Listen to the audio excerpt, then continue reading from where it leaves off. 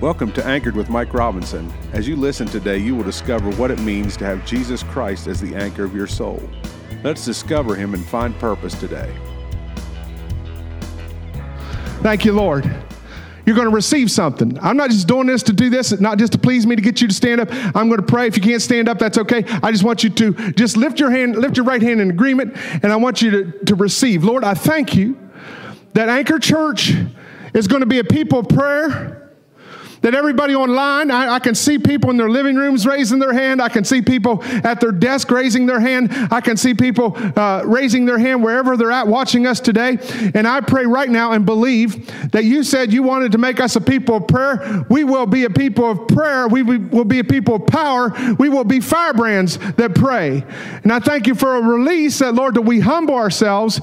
Well, Lord, we seek your face. Lord, we pray and we turn from our wicked ways. And God, we want this to happen every day so that we'll be people of prayer. I decree right now, prayers that have been blocked by people in this room are going to be released through this teaching right now. That keys are going to be given to you to open the lock, that prodigals are coming home, that doors are opening, that you're going to relinquish your control, that you're going to trust God once and for all. You're going to trust God, let it in His hands, and have joy, that you're going to get the wisdom about this constant attack that's been attacking you, whether it's physically, emotionally, spiritually. I declare spirits of suicide will be broken off. I declare spirits of fear will be broken off. I declare that sickness and disease will be canceled out in people's lives, that prayers will be answered, not just for us, but for the people around us, our families, and the next generation. In Jesus' name, I declare we'll all have a sound mind. We will have the mind of Christ. We will have freedom. We will leave this place with hope. We will leave this place in power. We will leave this place in boldness. We will go into the world and we will pray and we will tear down strongholds in Jesus' name, and things that have crippled us for many years we will be released from. People are being released from fatigue. People are being released from depression. People are being released from all manner of things right now in the name of Jesus Christ. Amen. Amen. Praise God. Thank you, Lord. You can be seated. Amen. Thank you, Lord. Okay. When I first started praying as a Christian, I want to share something with you. I first started praying 33 years ago. I knew nothing about prayer. How many became a Christian? You knew nothing about prayer. The only prayer I ever knew was, now I lay me down to sleep. I pray, Lord, my soul to keep that little prayer. And I knew, God, if you get me out of this, I'll do something for you. That's it. If I don't go to jail, we're good. Whatever. That's all I knew. Came to God. I said, God, I need to know how to pray. I knew I needed to know how to pray. He gave me the address of prayer for my life. I'm going to share it with you. The address for prayer is 333 Jeremiah Street. 333 Jeremiah Street. He made this is not, I'm going to turn to Jeremiah 33:3. You can write that in your Bible. Maybe you can remember it that way like I did. But the address of prayer is 333 Jeremiah Street. All right? Jeremiah 33:3, he said, call to me, I will answer you. Amen. How many knows we're still not to the technology yet where you can think about your phone calling somebody and it'll do it? But it's coming. There's weird stuff coming. Weird stuff coming I don't want to be a part of. But as of right now, to call somebody, you have to pick up the phone and say call. Or type their number in or whatever. But he said, call to me and I will answer you. God says, you call, I will.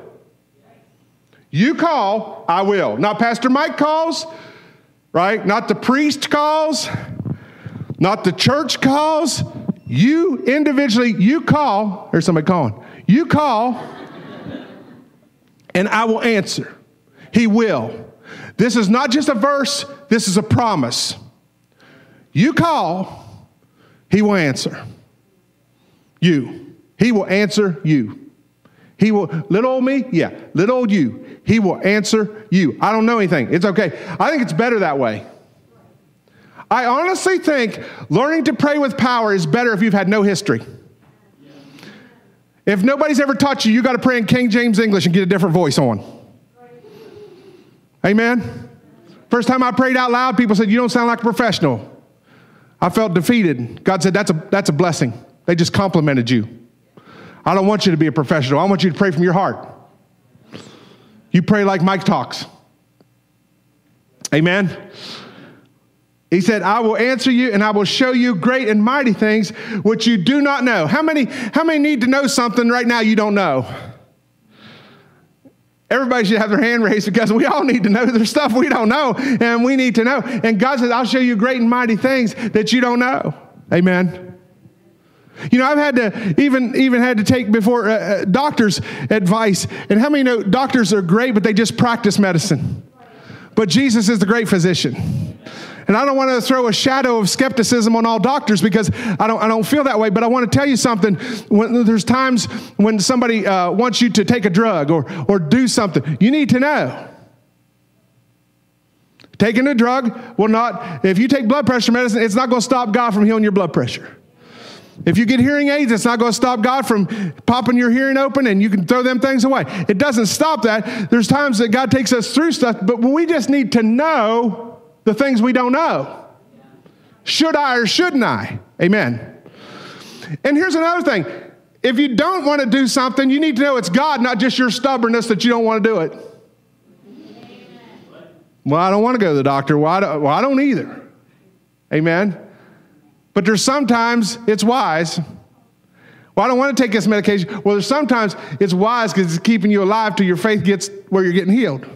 Right? So you need to know. I almost died of stubbornness when my appendix burst. I waited 8 days to go to the doctor. I wasn't really in faith. I didn't want to go to the doctor. Didn't have time. Amen. My family cried, said, please go to the hospital. I said, wait till I mow the yard. If they keep me, I don't want to have high grass. Amen. And you know, it was God that I had a brand new weed eater, no lie, brand new weed eater, used it one time, fired up that weed eater. When I pulled it, I hurt so bad, I felt like I was going to split apart. I ran that weed eater, I went, zzz, zzz, and the head flew off. And I said, oh my God, I can't mow the yard. So I said, I'll go to the hospital. And they said, if I wouldn't have got there when I did, you know, I already had gangrene, I had a lot of problems. It took 21 days in intensive care. But I was being stubborn. I wasn't walking in faith. I was walking in stubbornness, hoping God would bless it. Amen. Fast forward, they wanted to give me an injection a few years ago that was not, it wasn't for me. Me and Sandy knew it wasn't for me. We prayed. We knew to say no to that. We knew. We prayed. We knew. We had a word. It's always good to have a word from here. This trumps every other word, every other prophecy, every other thing you ever get, this trumps it. And what God speaks to you individually, it may not be, the individual paths vary. Amen. But your faith works for you if it's God's faith. Hallelujah. I got to move along.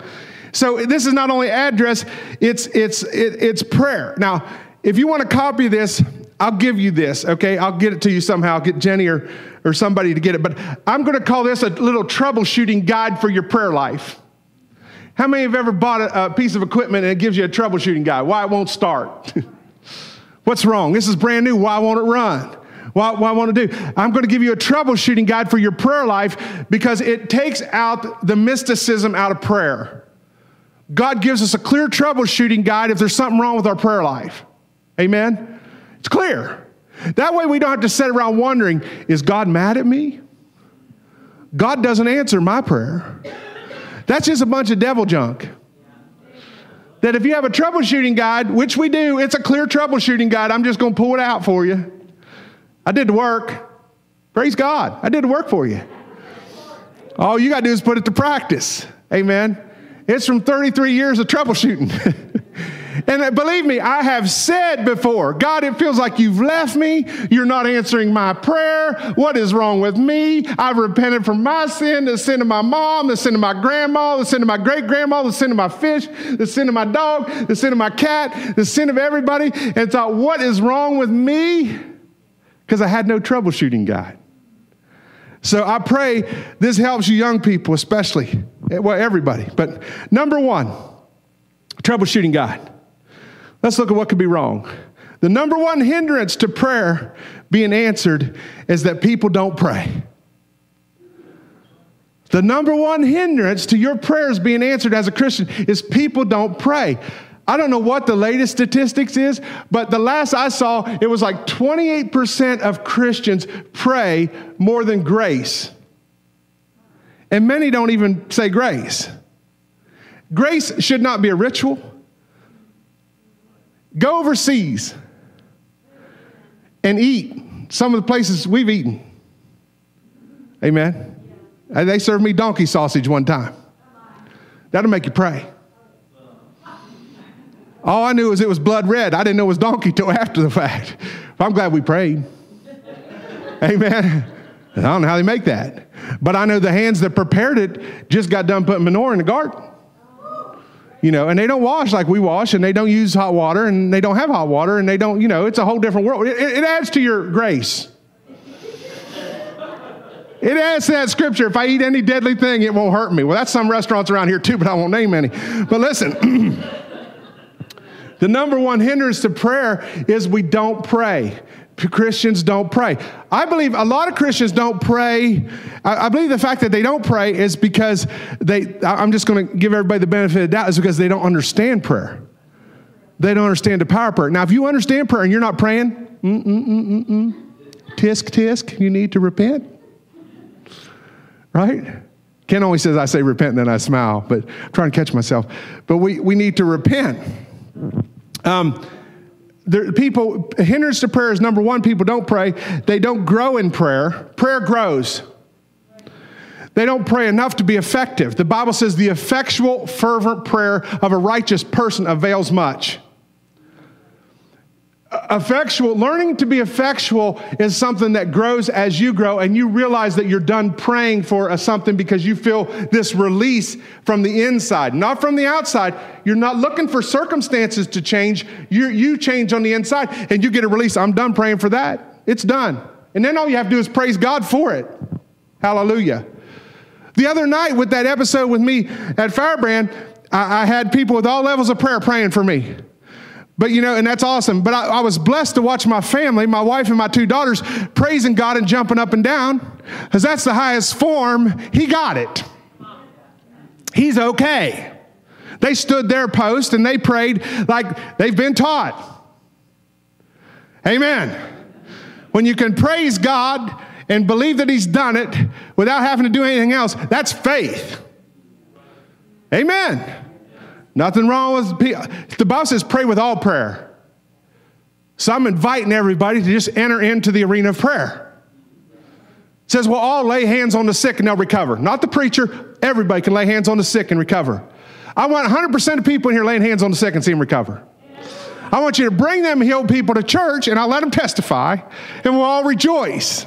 Amen. All right. So it's become... Prayer has, if you're not praying, prayer hasn't become a necessity to you yet. Or prayer, you're having a hard time forming the discipline of a disciple to pray every day. I did that. We all do that. How many have prayed? You get up and you decide, this week, Monday, just like a diet, I'm going to pray, and you pray a half hour or whatever, and then you don't pray for 3 days. You haven't yet understood that it's life. Now, if we pulled your food away for that day, for 3 days, you get hangry, wouldn't you? I know some people get real hangry, like they'd be throwing stones. Amen? I mean, I'm going to eat. I want to eat now. Come on, don't y'all look so religious at me. I know some people will be upset. Well, listen. You got to get to the place where it's like water and food. Your prayer is like water and food. Jesus said, I have meat to eat that you don't know about. A person of prayer will understand that my prayer life is the most important thing. I don't even like to call it prayer. I call it a meeting. It's a meeting with God. That way, when people want me to do something, I got a meeting. Thanks for tuning in today. You can find us at anchorchurch.live. Please let us know you're listening by filling out the digital connection card on our website. Again, that's anchorchurch.live. Remember, stand firm, stay anchored to Jesus, and you will weather any storm.